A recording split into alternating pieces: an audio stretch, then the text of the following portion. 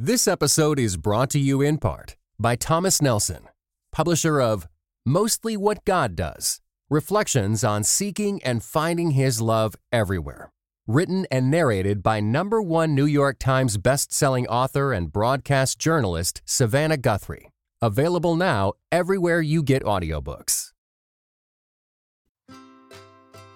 Welcome to the Grace Enough podcast. I am your host, Amber Cullum, and this week I am thrilled to share my conversation with Greg Koukl. Greg is the founder of Stand to Reason, and he has debated atheist Michael Shermer and Deepak Chopra. He is an award-winning writer and best-selling author, and today we talk about discussing our Christian convictions, which he details in his book, Tactics, a game plan for discussing your Christian convictions. I don't know about you, but I have walked away from many conversations wishing I would have shared what I believed, wishing I would have answered a question differently, or asking a question about a comment someone had made to me. Can you relate to that? Is your experience similar to my experience? Well, if so, you are in for a treat today. Greg's book, Tactics, has and continues to help me engage in spiritual conversations, encouraging others to think differently about Jesus and the hope he provides. So as we begin this conversation, I would like to invite you to visit graceenoughpodcast.com/tactics for links to Greg's books, quotes from today's conversation, and other episodes that will help you share Christ with others. Good afternoon, Greg, and welcome to the Grace Enough podcast. Amber, what a treat to talk with you today. I'm looking forward to it. Yeah, we have had quite the conversation before ever pushing record. And I think sometimes my listeners are like, quit doing that. Push record as soon as you get on the phone. We's buds now, That's know, right. And there were a lot of good things, important things that we talked about the culture. But anyway, glad to follow your lead now with whatever you want to do. Absolutely. Well, I always love to introduce those listening to my guests by actually allowing them to just tell everybody a little bit about what you do and your family. Okay, I'll give you my family first. I'm married, and I have 2 children, 16 years old and 13 years old. Now, people can't see me, but when I tell that to an audience, I know what the audience is thinking. That's weird because you're an old guy. I'm 71, and they're wondering, how did that happen? And I just tell them, I don't remember. But in any event, I'm doing the best I can. I need prayer. That's what I know. But so I have 2 teenagers, and I've been married. I didn't get married till I was almost 48 years old. So I had my 48th birthday on my honeymoon, as it turned out. Wow. But I live in Southern California. And I have been involved with an organization called Stand to Reason for 28 years. Awesome. I have been involved from the beginning since I started it, and that's why I could make myself president. But we actually have 19 employees or 18 employees now. We have 5 content providers, speakers, writers, and stuff that full-time do what I do, and that is to travel and speak and to do. I have my own radio show for 30 years now, and now it's also kind of turned into a podcast. That's the format, but I still am on radio. And what our goal is, Amber, is to, our mission, simply put, is to train Christians to think more carefully about their convictions and to be able to defend those convictions, classical Christianity and classical Christian values in the public square. So we want to help people to make a difference in the world, okay? But our goal is not to be evangelistic to the world. Our goal is to train the body of Christ to do that. So really, to put it simply, we're concerned about discipleship. This is what we're doing, discipleship mentoring. That's the beat of my heart. And so what we are trying to accomplish broadly is to create a certain type of person, and we call that person an ambassador. All right. And an ambassador, if you think about it, has 3 categories of skills. They got to know something. Any ambassador, all right? Yeah. But it would certainly apply to Christian ambassadors. You got to know something. There's a content base. You have to be able to engage in a productive way. So there's a wisdom element. a tactical element that probably we'll talk about. And then the third is a character element, you know. And I mean, if you're nasty, even if you're clever in the other ways, you're not going to get the job done. So the way we characterize that at Stand to Reason is knowledge is an accurately informed mind, wisdom is an artful method, and character is an attractive manner. And so that kind of captures why we do what we do, no matter where we're doing it. Yeah. We're trying to make the biggest difference in the body of Christ to help build attractive ambassadors for Christ who can make a difference in the world for the truth. Well, and it's interesting that you say a few of the things that you said. One is just the ambassador. I was reading something this morning and how it says, an ambassador is someone who represents someone else. And so when you think about those three elements and then that we truly are, we're commanded to represent Christ. And so we need those three pieces. And then also my son is going into 6th grade and my kids are classically in a classical Christian school. And 6th grade is one of those when they're starting to shift into that logic. Right. And so Ms. Heinrich said, this is when we're getting them into that gray area where they're learning to think about what they're thinking about. Oh, that's such a great way to put it. And that's good that you have classical school who focuses it on that at this stage in their life. Yes. Because this is something that is not taught in public schools. I wasn't taught it. No. Well, if it was taught well in public schools, they wouldn't believe a lot of other things that public schools are teaching them.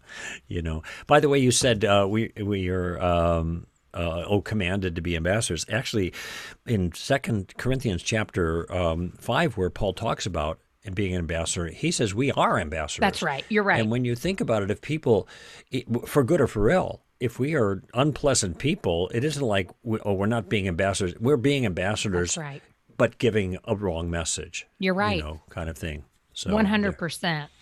Well, before we do jump into Tactics, which is a book that I love, and I know that people in my life have said, yeah, it's required reading for our students. And one of my friends, Janelle, has said, everybody I know that, I've had on my show about any type of apologetics or just talking about your convictions, talk about, you need to read the book Tactics. That's that's the book. But before we do that, I'd love to know how my guests have come to know Jesus. When did you begin walking with him? What were those early years like for you? Well, I was raised in a Roman Catholic household, all right, and then I was born in 1950, so that means I got out of high school in '68, which is like the right and dead center of the entire counterculture revolution. I like to think of it like that's when we were sowing to the wind, so that we are reaping the whirlwind we're experiencing now. But a lot of things that are accepted now as just standard were new things then and attractive to a person who had now abandoned a lot of things in the culture that were appealing to a young man of 18 years old who did not want to think about God and purity and religion and self-restraint and all of that. Yes. And so I embraced the world aggressively. And my younger brother had become, all of us left our religious roots as we grew up. And then when my younger brother became a Christian, a real Christian, during the Jesus movement, he began to talk to me about that. Long story short, by 1973, and we were both living in Southern California at the time, having been raised in Chicago area, that's when it began to sink in for me. And it wasn't apologetics that made the difference. It was just the sovereign work of God and the Holy Spirit. And I was more and more convinced this is the real deal. Yeah. And so in 1973, in September, that's when I put my trust in Christ. I began following him, and I've been following ever since, close to 48 years now. So it's been a wild ride. It has not been easy. And I want to make this clear. Christianity, the real deal, following Jesus is not easy. It's hard for us individually because our lives are overturned by him, because he's going to make us into something better than we've ever been. And that's hard. And also we are set of necessity, by very nature, in opposition to all of the ideas of the world that's going in a completely opposite direction. And so this is the reality of being a Christian, is that we are outsiders and we are opposition. We're not making ourselves opposition. They are making us the opposition because of the nature of the message that we communicate. But we are to be faithful to that and to Christ. And so that's been my life for 48 years. Wow. That's such a good way to think about opposition, Mm-hmm. because I feel like we're feeling that more and more and more. And maybe that's not true. Maybe that's just my lived experience. Oh, no, it's true. That it feels, yeah. Oh, Yeah. it's quantifiable. It's so obvious. And ever since 9/11, which is close to 20 years ago, and I'm realizing you have a memory of it, but anybody that's 25 or under has no conscious memory of 9/11, which is a stunner to me because it feels. Because my daughter the other day said, "What's 9/11, Mom?" Yeah, it feels like yesterday in some ways, but that is when being a committed Christian was not just false to outsiders, but it was dangerous to outsiders. That's when we began to be viewed as a threat to our culture. Now, that's a whole crazy thing. How could that be when it was Islamic terrorists, fundamentalists, who were responsible for that conflagration in those three locations, in New York and in D.C., and then in that field in Pennsylvania where the flight went down, Flight 91. But nevertheless, that's how it happened, and there's a whole explanation I have for that. But the fact of the matter is that we are largely personas non grata in the cultural scene with the elites. We're the dangerous ones that need to be opposed. And this is one reason that there's a flight from Christianity by a lot of young people who, quite frankly, care more about what their friends think about them than what Jesus thinks about them. It's so true. Oh my goodness. I could go on and on about that, but we are going to get into talking Yes, ma'am. about really what I hear so often and my experience, which is I really want to share what I believe with people, but I don't want to come across as somebody who's either hateful, judgmental, kooky, whatever. And that is really the question that Tactics digs into. How do we do that? Yes. How do we actually present the truth in a winsome way? In a way where you talked about earlier, that character. And so will you share a little bit about what your journey was like in writing this book and what really led you to write it for people like me? I get asked that question a lot, and sometimes people think that an author sits down and start thinking, well, what should I write about? Oh, I have an idea. And then you start inventing these things that you think might be clever ways to engage, in my case, with my topic. And that isn't the way it works for most writers, or certainly not for me. These are things we've been thinking about and formulating for a long time, especially with a nonfiction book, where you're trying to put ideas together. And so that's the way Tactics, in a certain sense, evolved over years. Now, the book is almost 13 years old. Yep. The one that's available now is the 10th anniversary edition, which is much improved, 35% more material, and that's the one you'll get if you go to Amazon or Stand to Reason and grab that book. Keep in mind that the subtitle is A Game Plan for Discussing Your Christian Convictions. So there is a method that I offer here that is meant to accomplish the task that you just described, Amber. Allow Christians to get involved in productive conversations that look more like diplomacy than D-Day, to put it simply. And so as the way it was formulated is over time, since I was engaging a lot, I've spoken on more than 80 college and university campuses around the country and quite a number of them overseas. And so, and being on live talk, interactive radio, where people can call in and take exception with my views and challenge them and everything for over 30 years, I have, of necessity, worked on developing my manner of engagement so that it would be more productive. And that means the technique and also my attitude. Where it says that we are to defend the faith in First Peter chapter 3, it says, always be ready to make a defense, to give an answer for the hope within you, blah, blah, blah. But, this is where people kind of stop, but keep going, with gentleness and reverence. Yeah. Paul tells Timothy at the end of his life, last letter, 2 Timothy chapter 2, the Lord's bondservant is not to be quarrelsome, but patient when wrong. Okay, so we're not to be getting in fights. This is the ideal. This is what we shoot for. But a lot of folks who are aggressive like me, we got to watch against that. All right. So over time, then I began developing ways to engage. And then as I thought about them, and this is part of my nature, I like organizing things. And I think, well, wait a minute, this is a little technique that I identify as such. And then maybe I can pass it on to other people. And here's some other things I do. So, for example, I realize that there are some objections to Christianity that are based on false information, like religion has caused more wars and bloodshed than any other thing. Well, this is just false. And so I realized that a simple appeal to the facts is all that's necessary to deal with the objection. So there's a technique that I call now, as a tactic, just the facts, ma'am. Yeah. Well, and I want you real quick to say, because in more simple terms, when you say all you have to do is appeal to someone to state the facts, you're basically saying, look at them and say, how so? How is Christianity really the one who, have we really done the most bloodshed in the world? Is that even true? Yes, right. Now, so there are techniques on how to maneuver in that, and that's the game plan, which I'll talk about in a moment. But I was just using that as one example in the history of the development of my ideas, where I saw this is a problem, so I gave it a name, and I refined it so it's transferable.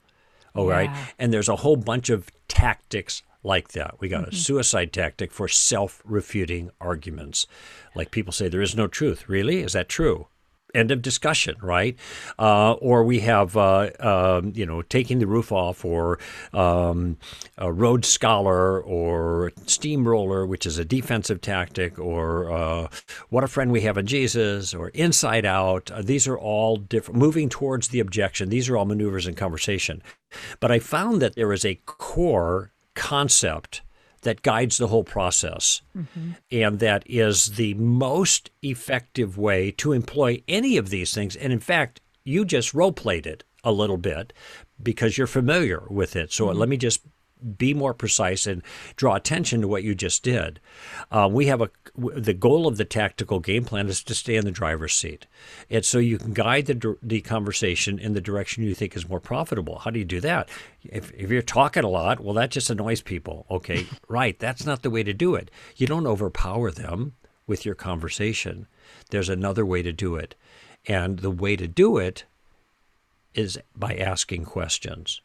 So there is a character that's a famous TV icon that was well known for this. He was a detective that a lot of young people are not familiar with, but I don't care, because if I tell them about it, then I role play it on the stage and they can see it. I got the jacket and the whole deal and the phony cigar and whatever.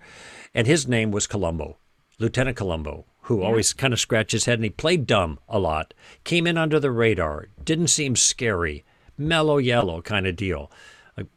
I should have given a 60s alert for that comment. In any event, he uses questions. And so what our game plan is to use questions in a very specific kind of way to be able to manage the conversation, to stay in the driver's seat, and then to move forward. But in a way where there is tremendous amount of safety for the Christian. The way I describe it is you're getting into the shallow end of the pool. You're ankle deep, all right? And at least the first two steps of the game plan, I have model questions that you can ask, okay? And that is to give each listener that you have on your show, Amber, the basic thing they need to begin. And by the way, I hope they all buy the book, all right? Yeah. Because there's so much there. Not just because I'm an author, but because I know it'll help them, okay? Absolutely. And that's my project. I'm not going to get rich as a Christian author anyway, So, but I wrote this to help people, all right? But even just listening to this podcast, the two steps that I'll define of the 3-step plan, even if we won't really get to the third step, except for to maybe describe it briefly. But just using the first 2 steps is going to allow you to make a difference, even though you're not advancing your own view. You're asking questions about the other person's view. And I know people have a hard time believing this. Yeah, right. I'm going to ask questions about their view, and that's going to help me advance my view. I'm just saying, I know what the Holy Spirit has done through me using this years and years and years and years and years all over the place, and what other people have told me that God has done, even if they just stick with the first two steps, which employ asking questions. Well, and I think about a conversation that I had with Rebecca Pippert. I'm not sure if you're familiar with Rebecca Pippert, but she's written Stay Salt and Out of the Salt Shaker. Oh, yeah. And so when I talked to her, I actually was at an event where she spoke too, out of the salt shaker and into the world, right? Yes. Yes.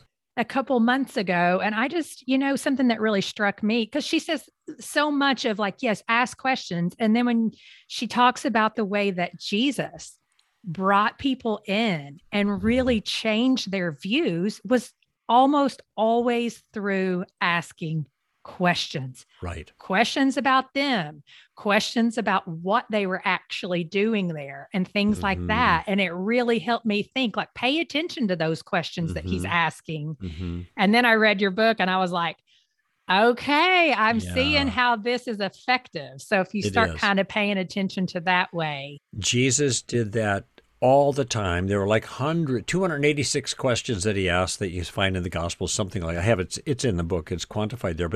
But you're right. And what this does is it puts you in a position not only to gain information that you need for further conversation, so you get a clear picture of the other person's point of view, different aspects of it, but you can actually use questions to make a point. Okay, even though it's a question. Jesus, the lawyer says, "What must I do to inherit eternal life?" Jesus said, "What does the law say?" Okay, and so he gives the two great commandments. He said, "Okay, I've done go this. ahead and do that." Yeah. Good luck.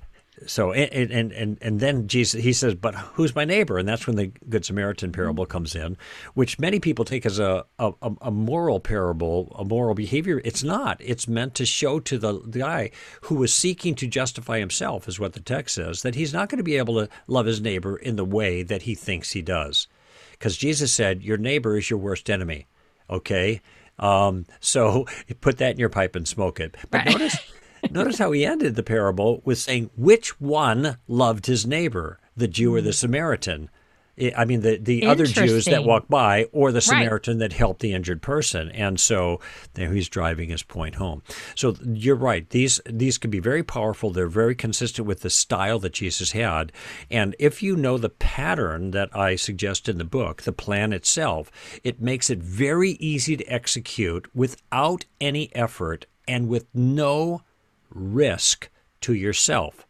Because when you ask questions, you are not making statements. And if you're not making statements, you have nothing to defend. Yeah. But that doesn't mean you're not making an impact.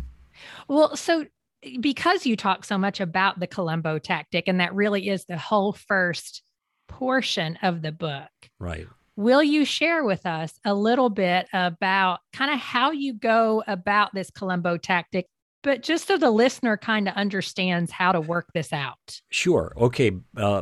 There's a predicate, though, to using the game plan, and I want to mention that here because what I want to discourage people from doing is going into an occasion to use the game plan with the kind of mentality about evangelism that we have all inherited. And the mentality that we've inherited is a harvest mentality. In other words, we're going to share Christ and see if we can get this person to pray. You're using a little tract or a little system. Oh, those are fine. I'm not objecting to that. But notice how they end. Here's the prayer. Pray the prayer. Get them to sign on the dotted line. There's a number of problems with that, or liabilities. It's useful in certain circumstances. I prayed a prayer like that. I've used these things in the distant past. However, the culture has changed radically. Okay. Absolutely. But here's the key thing. When the fruit is ripe, it falls into the basket. All right. And notice that in the New Testament, you do not have altar calls. You do not have people being encouraged to pray to receive Christ. That is a new development, mid-19th century and beyond. But this is what we've absorbed. We see something different that you can see Jesus talking about in principle in John chapter 4, after the woman at the well incident. And frankly, I just read it again last night to remind myself of this. Jesus makes a distinction between sowing and reaping, what I call gardening and harvesting. Mm-hmm. And the principle here is before there can be a harvest, you got to have gardening. Mm-hmm. Duh. Yeah. Before there can be a harvest, you have to have a season of gardening. Yep. And any of your listeners who became a Christian, they didn't grow up that way, but they became a Christian later in high school, in college, as an adult or whatever. They know, that's what happened to me. There was a period of time where people sowed into my life, and slowly but surely something began happening until the fruit was ripe, and bang, it dropped into the basket. When it's right, that happens. This is why there's no altar calls in the New Testament. There's gardening. So simply put here, I don't want people to worry about harvesting. Mm-hmm. I don't worry about harvesting. In fact, this is going to shock some people, but I have not prayed with somebody to receive Christ in over 30 years. Oh, what a loser. I know what people are trying to think. And how could that be? Because the method that I've adopted has been it was so magnificently productive. How do you know you're not leading anybody to Christ? Okay, I'll just give you one illustration. You heard of a guy named J. Warner Wallace? I have. Chuckling, I don't. He's back. He was a cold case. He is a cold case detective. Yeah. Who was an atheist, who took his detective methods, applied them to the Gospels, realized that they were reliable, became a believer, then became an apologist, then became a best-selling author with Cold Case, and then God's Crime Scene, and then Forensic Faith, and now his newest book just came out, next week, as I got it back behind me. I got an advance copy called A Person of Interest. Yeah. J. Warner Wallace was in my garden before he was a Christian. He was an atheist listening to my own radio show. Now, and I could give you names of other people that you might recognize that have told me the same thing. So somebody went into my garden and harvested my fruit. Get out of my garden. No, that's not my attitude. We are all on the same team. That's right. And so we get to garden. And if somebody else does the harvesting, who cares? The sower and the reaper rejoice together. That's what Jesus said in John chapter 4. So what I'm encouraging our listeners to do is adopt a mindset of not necessarily getting to the gospel and trying to get somebody to sign on the dotted line. We're not swinging for the fences here. What I'm trying to do, and this is the way I characterize it in the book, Amber, and you know this because you read it, is I'm trying to put a stone in their shoe. When I speak to a non-Christian audience, I tell them right up front, I'm not here to convert you. I just want to annoy you a little bit in a good way is what I say. And they all chuckle because they expect the Christian will annoy them. Okay, I'm your guy. But I think you'll thank me because I want you hobbling out of here with something I've said sticking at you so you're thinking about Jesus. Yeah. Because I think Jesus is worth thinking about. And so that's my goal here. So if I get into a conversation with somebody and I can do some little bit, and that's all I'm able to do, it's a success for me. Mm-hmm. All right? Maybe I don't lead them to Christ. Maybe I don't even get to the gospel because the circumstances I'm facing maybe don't lend themselves to doing that. Maybe instead of talking about the gospel, I'm talking about their view that's false, that I'm trying to get them to question as a preliminary to considering the gospel, as pre-evangelism, if you will. So that's the first step here. I'm just inviting people to change their perspective. Don't worry about the end game. Don't worry about them becoming Christians. Just try to think about doing something worthwhile to move them a little further forward. Do some gardening. I love that. Okay? So the first step of the game plan is very simple. Gather information.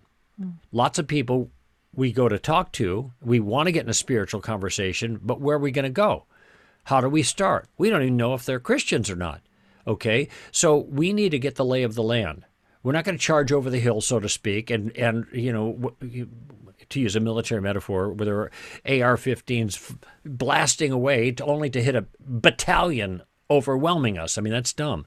So we're just going to play it cool. We're going to come in under the radar. We're going to be casual, and we're going to show a genuine interest in the other person. And we're going to use questions to draw them out and find out a little bit about them. And if we can get in, if this leads naturally to a spiritual topic, fine. If it doesn't, and we want to introduce it in some way, we can do that too. I mean, we might ask them just out of curiosity, and if you don't want to answer this, you don't need to, but I'm just curious. I ask a lot of people, what do you think happens when you die? What do you think? Okay, so there's an opener.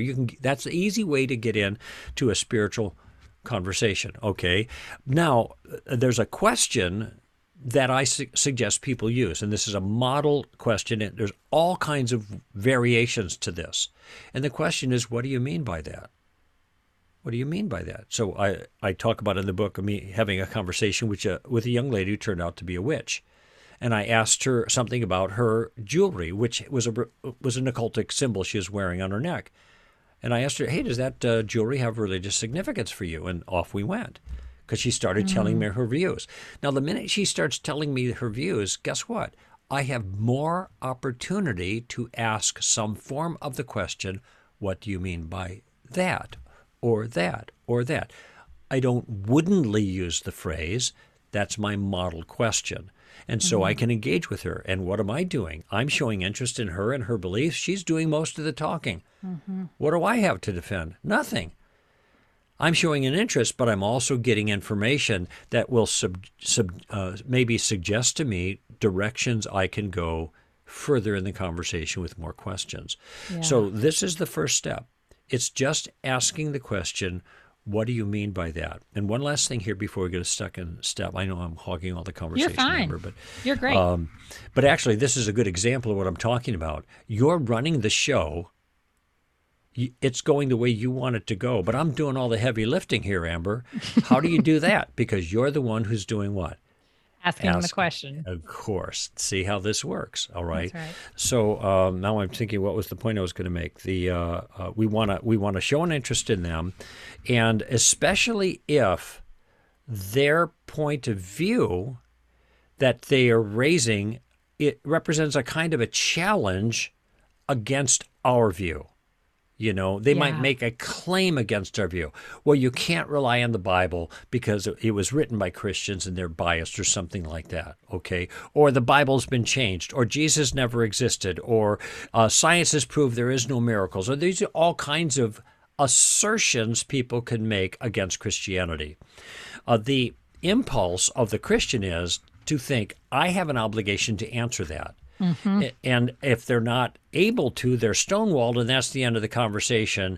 And the objection stands in the mind of the non-believer because it hasn't been answered. Okay, so what we have done then is we have retreated from the field because we don't feel we can do any more. I understand that. I'm not blaming anybody for that.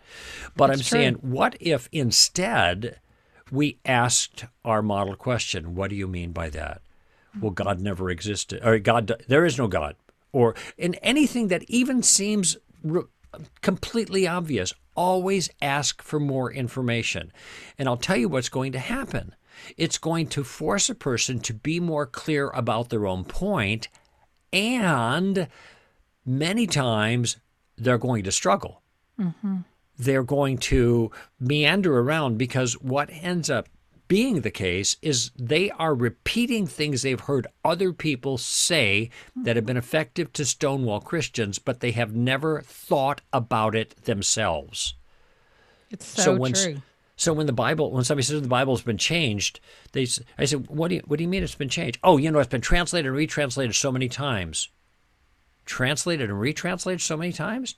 Have you really? Have you studied this yourself personally to know how the Bible was handed down? Now, I happen to know that's not the way it worked. He's wrong about that. And I can tell him he's wrong. It would be accurate, but it wouldn't be very deft, or shrewd. So really, tell me, where'd you study all this? What do you mean? Oh, I didn't. Study what? Well, study this, what you're talking about. Did you study, ancient manuscripts, how they get handed down? Because this is what you're talking about, right? Now, what ends up happening is I ask more questions for them to clarify their own view. Lots of times the wind is going to go right out of their sails because they know they don't have the substance. They don't know what they're talking about. You don't have to tell them that. When you ask them more questions and they realize they don't know what they're talking about, then that begins to occur to them. Yeah. Now, what is that? That is a stone in their shoe. Now, they may not, be poker faced with you. They won't give on, but this is what we're after, okay? Point I'm making here is if your listeners have one step, one piece of the game plan, and all they're doing is being a student and gathering information about other people's views, and they get as much detail as possible about their views, it's going to work in their favor. Because all they're doing is digging their hole deeper if their view is false. Well, and being someone who has been a deliverer of those questions and also on the receiving end, not of faith questions, but when someone really holds you to the fire a little bit, I mean, it is true. It makes you really think. Do I really believe that? Like, do I even know what I'm thinking about or talking about? Or because my husband's family are those people that will just ask. And I remember when I first came into their family being so annoyed by that. But it has helped me now to really think through things that not just about what I believe, but what I say. Yeah, right. What's interesting about that is what you just described is these other folks, relatives of yours, etc., using Columbo #1 on you. Now, nobody taught them to do that. That's right. But every Christian knows this. We get asked questions all the time that are raised. Well, how could this be true of such and so and this and that? And you're a Christian, you believe in God. Well, what about this and what about that? And what about the other thing? And many Christians are not capable of answering that. And that, watch this, that makes them question their own convictions. All right? That's called a stone in their shoe from the other side. Yeah. And that's what we're looking to do in this direction. We want to put the stone in their shoe. We don't want to be the ones. And by the way, if people are just asking about other people's views, and then they come after and get aggressive and they say, what about you? You believe such and no. You can always say, to be honest with you, I'm not interested in talking about my views right now. There is no reason you can't say that because the Christian is in charge of everything on his or her side of the conversation. You can just say, look, I'm really interested in your own views. That's it. And what it is you believe, basically. Now, there is a second step. You can go even further. Another question that gives a different kind of information that's really important in the discussion, which also keeps you completely protected. Shall we go there? Sure. I would love to. I mean, you're great because you just keep giving us content. This is fantastic. I won't shut up. That's what my kids tell me. Anyway, but they don't have the "you're great" part. That's right. Dad. Somebody has to keep us humble. Someone, and it is typically our children. Yes, look. Our closest relationships are the sharpest surgical tools that God uses to conform us to Christ. I mean, Amen that's a truism. All right. So the first step, all we're doing is gathering information. That's the general principle. We're using some form of the question, what do you mean by that? And the information is general information about them to be friendly. And more particularly, if we want to get into spiritual things, questions about their spiritual views, and especially if they are voicing their views against our position, we want to make sure that we have a very clear understanding of exactly the nature of the objection. Somebody says, it's irrational to believe in God. I got a master's degree in apologetics and in philosophy. And I can say, here are 4 arguments from Thomas Aquinas. It's knock down, drag out. It's all done. Here are the proofs for God. Yeah, I can do that. But I'm not going to. I'm going to ask a question. Really? It's irrational? What's irrational about believing in God? Now notice, I've tossed the ball back into their court. It's their job to make sense of their challenge, and it's a question gathering more information. It's just another iteration of what do you mean by that? What's irrational? Yeah. Well, it's dumb. How is it dumb? Well, it's stupid. Well, I know. How is it? What is stupid about it? Well, it's stupid to believe in God. Why? Right. Notice they keep repeating themselves. They do this all the time because they have nothing else to say. And so when you are calm and patient with them and say, I get it. I'm just trying to figure out, more. Okay. Yeah. This kind of leads to the second step. The second step of the game plan, I call it reversing the burden of proof. Okay. Now, the burden of proof is the responsibility that somebody has to give reasons for a controversial view. So if I say, Amber, you're wrong about something, okay, it's not your job to refute me and to prove you're right. Well, let me back up and put it differently. If I said, Amber, there is no God, so there's a very concrete claim. You guys are Christians, you believe in God, but there is no God. Now what I have done is made a controversial claim. Mm-hmm. Now most Christians are thinking, well, all right, where's that book that I read about the proofs for the existence of God? I never read Thomas Aquinas. Now what? Notice how psychologically they feel it's their responsibility to disprove the other person's claim when the rule about burden of proof is the person who makes the claim bears the burden of proof. So it is not up to the Christian to disprove the other person's claim. It is up to the other person to give reasons why we should take their claim seriously. That's their job. Now, if instead we take it on our own shoulders, we have given them a free ride. We've made it real easy for them. Yeah. And here I will say 60s alert on this one. In the words of the immortal Ricky Ricardo, they got a lot of splaining to do themselves, right? And so what we want to do is make them do the splaining. I know some people are saying, who's Ricky Ricardo? That's okay. Lucy's husband. All right. There you go. They got a lot of people watch I Love Lucy. Well, maybe not remember. Still, but yeah, I'm trying to, I think so. But actually, Columbo was the number one icon of TV, and Lucy was number two. Yeah. And that was maybe 10 years ago, so maybe it's changed now. But in any event, so the point is that we're not going to just let people make claims that are extravagant and are controversial and let the claim stand thinking it's our job to refute them. No, we're not going to do that. We're going to ask some questions about the claim. Once we're clear on what they mean, that's the first step, we're going to ask another question. We're going to say, okay, I think I understand why you say that. I mean, I understand what you mean when you say that. Help me out with another thing, though. How did you come to that conclusion? What are your reasons for thinking that what you just said is actually true? Now, that's the model question. How did you come to that conclusion? I just followed with a variation, and that's what we're after. We're looking for the reasons.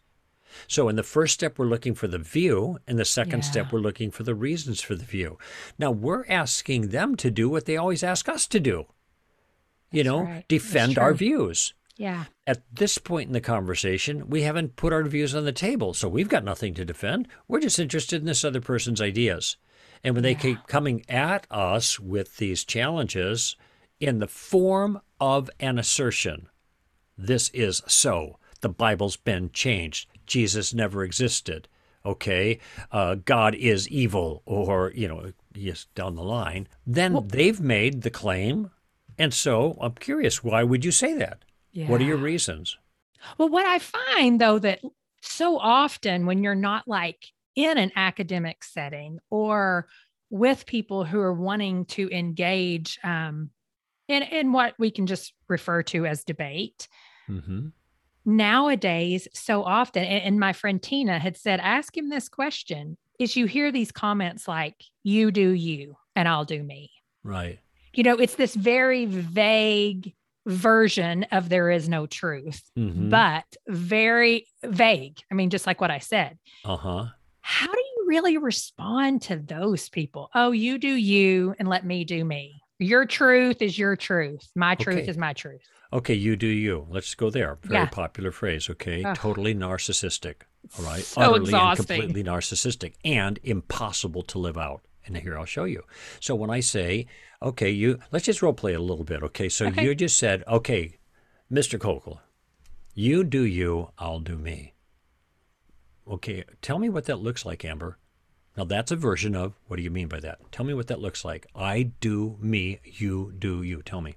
Well, in a situation where I may be speaking to someone who's also a mom or something like that, and let's do the transgender thing. I've had someone say, well, you do you. Okay. And I'll do No, me. Amber, get into character and just Okay. be that person. Okay. So, Okay. Amber, tell me, you just told me that you do you, I'll be me. I don't know. I'm not entirely clear on that. Help me to understand what you're getting at. Well, you parent your kids in what you feel is best, and let me parent mine. Oh, okay. So if I parent my kids to be racists, then you're okay with that. Is that right? No, I'm not. Wait. Oh, now I'm confused because what you just told me to do is you do you. What if that were me or any of a host of other things? Are you willing to stand aside and not say anything and allow me to do my own thing according to, what did you call it? My truth? I'm not even sure what that means, but let's just roll with it for the moment. My truth. You're going to stand aside. No complaints, no judgments. I love it. Is that right? Now, I'm still in character. What are you going to say? I don't know how to stay in character here because you're Yeah. saying what I would normally say. I know. Well, the thing is, this is the problem in a certain sense because you are at this moment, even trying to be in character, you are speechless. That's right. And the reason you're it's true. speechless is in 15 seconds, I asked a question that made it clear that I'm your not okay view with that. was not livable. That's right. So now, just so people know, what I've done now is Columbo number 3. Columbo 3 is I'm using questions to make a point.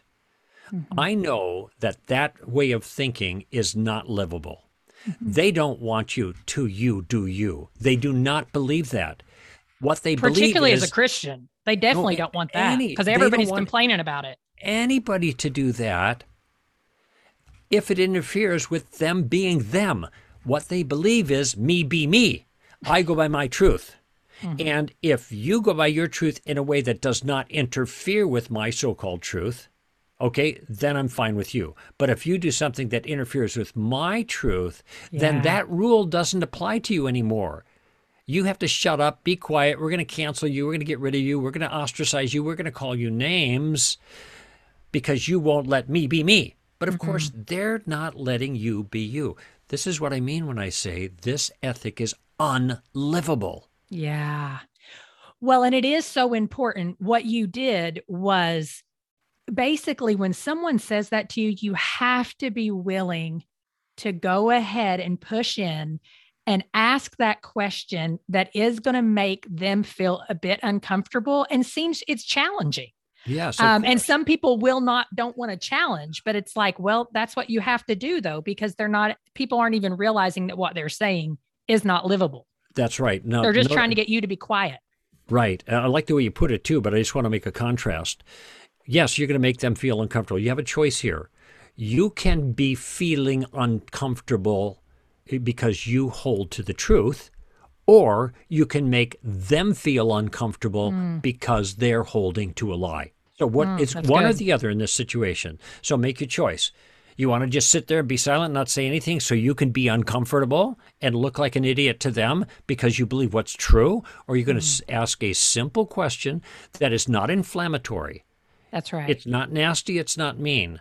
I mean, even people can re-listen to this role play that I did with you. I wasn't being nasty. I was trying to be really nice to you, but I was asking a pointed question that was appropriate given my understanding of the suicidal nature of their view. That's another tactic, suicide. It turns out to be self-refuting in practice. And so I'm just asking a fair question in light of that. Now, any Christian who doesn't want to make the non-Christian feel uncomfortable is not willing to do what Jesus did. It doesn't mean you have to be, you don't want to make them feel uncomfortable because of the nasty way you're acting. You want them to feel uncomfortable with the falsehood they're believing. Now, they might lash out. They don't like this. Yeah. And so you're going to get a reaction, possibly. That's not been characteristically my experience at this point of a conversation, especially if you've been nice. What you end up getting is, okay, 60s alert again, Simon and Garfunkel response. Okay, those two guys who are still alive, but they're really old, who wrote a song in 1966 called The Sounds of Silence. Great song. But what you get is The Sounds of Silence. In fact, that's what we got from you when you were attempting to continue the role play. Yes. I don't know what to say. It's You're so right. true. Well, you know what that is? When you get the sounds of silence, in at least potentially, that's a stone in their shoe. Mm-hmm. All right. The brain is going. Yeah. Well, so something else that it's interesting because before we were coming on, this has been a couple weeks ago. Like I said, several of my friends are Christian podcasters, and I had said, "Hey, if you could sit down with Greg, what would you ask him?" And of course, at first they're like, "Well, what about this? What about this?" And I was like, "No, I know what I want to ask him. I'm not really. I just want to know, like, what would your curiosity be?" Mm-hmm. And so one of my friends, Leanne Mancini, had said she was talking so much about what our culture is like when it comes to defining moral ethics now. Mm-hmm. And it really is just how we feel. What we feel to be true is what we say is true. And so, how would you say parents can really help their children prepare to live in this world where moral ethics is just defined so individually That's right. Okay. and loosely? Well, there's a couple things that can be done. I'll lead with this. There's a series that about the life of Jesus that a lot of good Christians have developed called The Chosen. You know about this? Yeah. Okay, I actually like it for the most part. When you know a lot about the Gospels, you see Yes. all the things that are in the wrong order, or maybe they miss some points, and so you get crabby about little things. All right, but I heard something that really bothered me. And I see it a lot. It was also a line that was in the movie God Is Not Dead Part 2, Okay. which my friend Jim Wallace, J. Warner Wallace, was actually in, and Maria Canals, who she was also an actress in that too. And I have known Maria for 35 years. So anyway, the line that I heard was in Jesus' conversation with Nicodemus. And Nicodemus, the way it was characterized in this movie, which is a great scene and very well cast in both cases, I think. But then Nicodemus says, "How will I know this is true?" Something that, and Jesus says, "What does your heart tell you?" This is right out of Star Wars. This is right out of the Lord of the Rings. This is right out of the relativistic nonsense of the world. You follow your heart and you're going straight to hell. Now, that's not my wording. That's the wording of a youth pastor that had it on a book. It says, follow your heart and go right to hell. This is the worst possible advice you could ever give to someone. And why do people think that we're so mean when you say that? I'm like, do you not have lived experience that is disastrous? Right. Sorry, that's a whole side conversation because that drives me crazy too. But I'm starting here because your question had to do with how do parents protect people from their kids from the world, and one of the first things that they can teach them is your heart is deceitfully wicked, and who can know it? That's Jeremiah, and that you can't follow your heart. All right. Listen, my daughter's she's 16. She's about to get her permit for driving. Okay, honey, how do you drive? She might say, Papa, I got to get some teaching. How do I drive well? I say, honey, follow your heart. Well, I got to put together this potion here, this medication for you. What do you think? Honey, follow. What is your heart telling you? Well, I mean, in those kind of circumstances, people can see the absolute nonsense that this maintains. What this means is that we have to get vital information secured from a different source. Now, I'm not saying you can't, in a sense, take stock of your common sense moral intuitions, because right and wrong, that's kind of built in. But pardon me, those can easily be twisted and distorted because we got other competing interests, and what the culture is saying is you do you. As long as it doesn't hurt me doing me, kind of thing. So this is bad advice. When it comes to these kind of things, we have to know what reality is actually like. That's what the story of reality is meant to help us to see. That's why I tell people, you got to be in your Bibles even a little bit every day. Read through the whole thing. Don't just pick and choose and cherry pick your favorite verses. Start at the beginning and work yourself through to the end. It might take you 3 or 4 years. No worries. Just do it. And when you get done, start over. And the reason for that is so true. You have to have God tell you what reality is like, because there are other disciplers out there that are telling you lies, and they're very persuasive. And one of the lies is, follow your heart. And that is where I often will agree with something that Jen Wilkin has written a lot about, which is don't let your time with Christ only be composed of devotional reading either, because so often devotional reading is meant to pump you up, to tell you all the ways and all the things that you can do to quote unquote follow your heart. And that is not all, that's not the full canon of scripture. That's not what God puts in his word. Right. And many of these devotionals, there are a few exceptions, but many of them are awful in terms of the way they use scripture. They do not give the message of the text. They give some other message that they find in the text. And then you have other devotionals like Jesus Calling, where it's not the text at all. It's just some woman who thinks she knows what Jesus is saying, and then she writes this wonderful things, and all these Christians are following it. That's not how to know God. You know God by reading what God says and having someone help you to understand it. Okay, now I realize I just stepped on a bunch of toes there, but nevertheless, those are toes that I think need to be stepped on. Okay, so go back to the text. There are devotionals that are good. I think Daily Bread is a good one because I have never seen them misuse a verse personally. However, my utmost for his highest, this wonderful godly man, constantly takes verses out of context. It's so painful to me because I know this man is such a good godly man, but it's maybe the right sermon, but it's the wrong text, and that is not a good way of instructing the body of Christ, because then they're going to start doing the same thing, grabbing verses out of their context and thinking they're reading God's word when they're not. It's the same words as God's word, but it's a different meaning than God intended, and when it's a different meaning, it is no longer God's word. Ooh, that's a whole different episode, isn't it? Yeah, it is. It is. But the question was, how do we protect our kids from the lies of the culture? And they have to be firmly or just prepare rooted. them.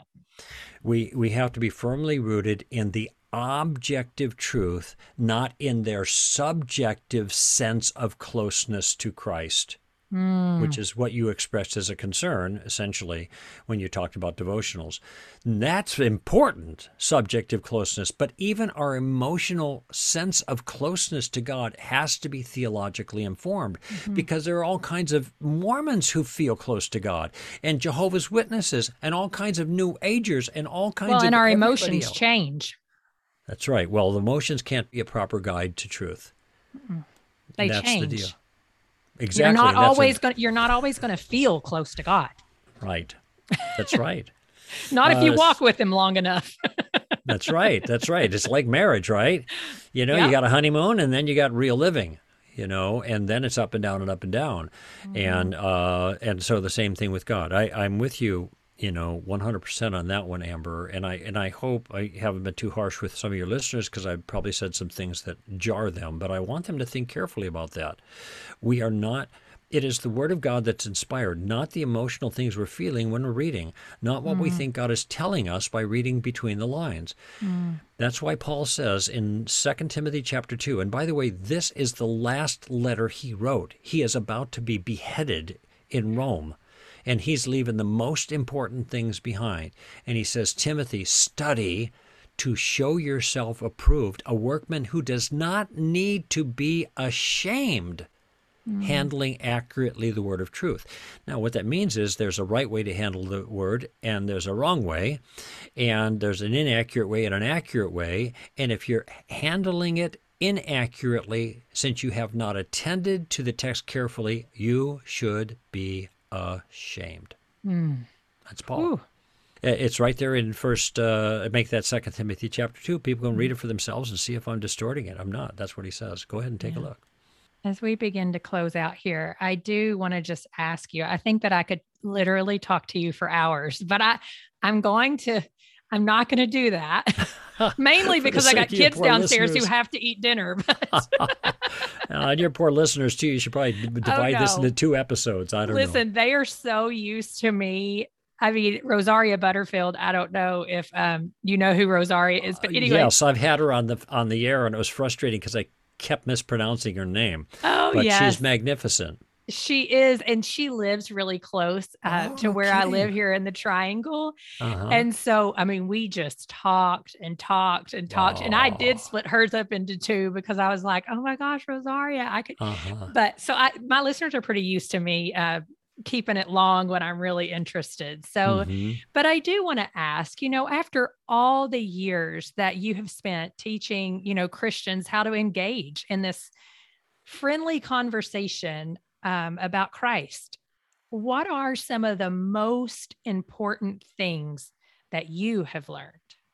Well, that's a great question, and I'm aware of our limited time here. So one of the things that I just mentioned a few moments ago, and this is especially important, or earlier in our conversation, which wasn't a few moments ago, but is especially important for us now in the context of our culture that we're facing, and that is that my Christian life has not been easy. The Christian life is not easy. All right. And for most Christians, it's going to get harder if they are going to be faithful to Christ. I want you to think about this. 1 Peter, which is a book I spend quite a bit of time in lately, is written to suffering Christians. The book of Hebrews was written to suffering Christians. 1 Thessalonians, suffering Christians. 2 Thessalonians, suffering Christians. Philippians, written to suffering Christians. Ephesians, Philippians, Colossians, and 2 Timothy were written by Paul when he was in prison. Yeah. Okay? Probably the greatest selling book of all time, apart from the Bible, up until, Harry Potter, I guess, was Pilgrim's Progress. That was written while he was in prison. Okay. And so the point I'm making here is this health, wealth, prosperity mentality that some people claim is central to Christianity is false. And it's obviously false in light of those facts that I just recited to you. In 1 Peter chapter 4, or maybe it's chapter 3, but I think it's 4, Peter says, "Why are you so surprised at this fiery ordeal among you, as if something strange were happening to you? This isn't strange. This is ordinary. And when you suffer for Christ, the Spirit of grace and glory rests upon you." Now, one of the reasons I'm emphasizing this so much, Amber, is, first of all, that has always been true. But Americans have had it easy because of the influence of a Christian worldview in our culture. But that has rapidly eroded. In one generation, it's almost disappeared. Yes. And we are moving towards totalitarianism. I've been writing about that all year long. People can go to str.org and sign up to get Solid Ground in the upper right-hand corner. They can do that of the homepage. But read the Solid Grounds from this year. They're just, so far, just 4 articles I've written, and the 5th one is coming out September 1st, but they all make the same point. We are moving towards this, and I'm not a chicken little person, Amber. We are in dangerous straits. What Christians are going to find out that is, if they are faithful to Christ, just as Paul said, all who desire to live godly in Christ Jesus will suffer persecution. And this is happening now in our country. Many have dodged the bullet, and many are dodging the bullet because they're not being faithful to Christ, to put it simply. They are going along with everybody else and all the ideas of culture that are politically incorrect. That are inconsistent with the politically incorrect views of Christianity, whether it's gender or sexuality or abortion or Jesus being the only way, or, pick your topic. But, and so they're folding. They're going along with their friends. They are being more faithful to their friends than they are to Christ, because they think more of what their friends talk about. In Mark 15, you have Pilate trying to get Jesus off by offering him up as a freebie instead of Barabbas, and the people called for Barabbas. And so Mark 15:15 says this, wishing to please the crowd. Let me say it again. Wishing to please the crowd, Pilate released Barabbas and had Jesus scourged and crucified. This is the number one thing that I think, by exhortation as an older brother in Christ, I can pass on to your listeners. Do not stand with Pilate. Wow. Thank you, Greg, so much. I'm grateful for the work that you're doing. Thank you. I'm obviously grateful for Tactics, and I would encourage anyone to go and purchase it. And don't read it once, read it twice. Take notes as Greg encourages you. He'll tell you to practice, come home and write in your journal, and you should. It helps. And so it's str.org, correct? Absolutely correct. Awesome. str.org. Well, thanks so much for being here today. I'm grateful for your time and your expertise. Well, Amber, I'm grateful for what you're doing for the people who listen to you. I genuinely am, and I hope you get a whole bunch more people added to your platform, to your tribe, and that you continue being faithful. What I want to hear at the end of my life when I cross over is I want to hear the words, "Well done, good and faithful servant." And that's what I desire for you and every single follower of Jesus who listens to your podcast. Amen. Was that conversation helpful? I know it was for me. Tactics is a book I have underlined, highlighted, written margin notes in, and dog-eared. If this episode was helpful, visit graceenoughpodcast.com/tactics for quotes, links, and other resources. Thank you for listening to the Grace Enough Podcast. Tune in next time.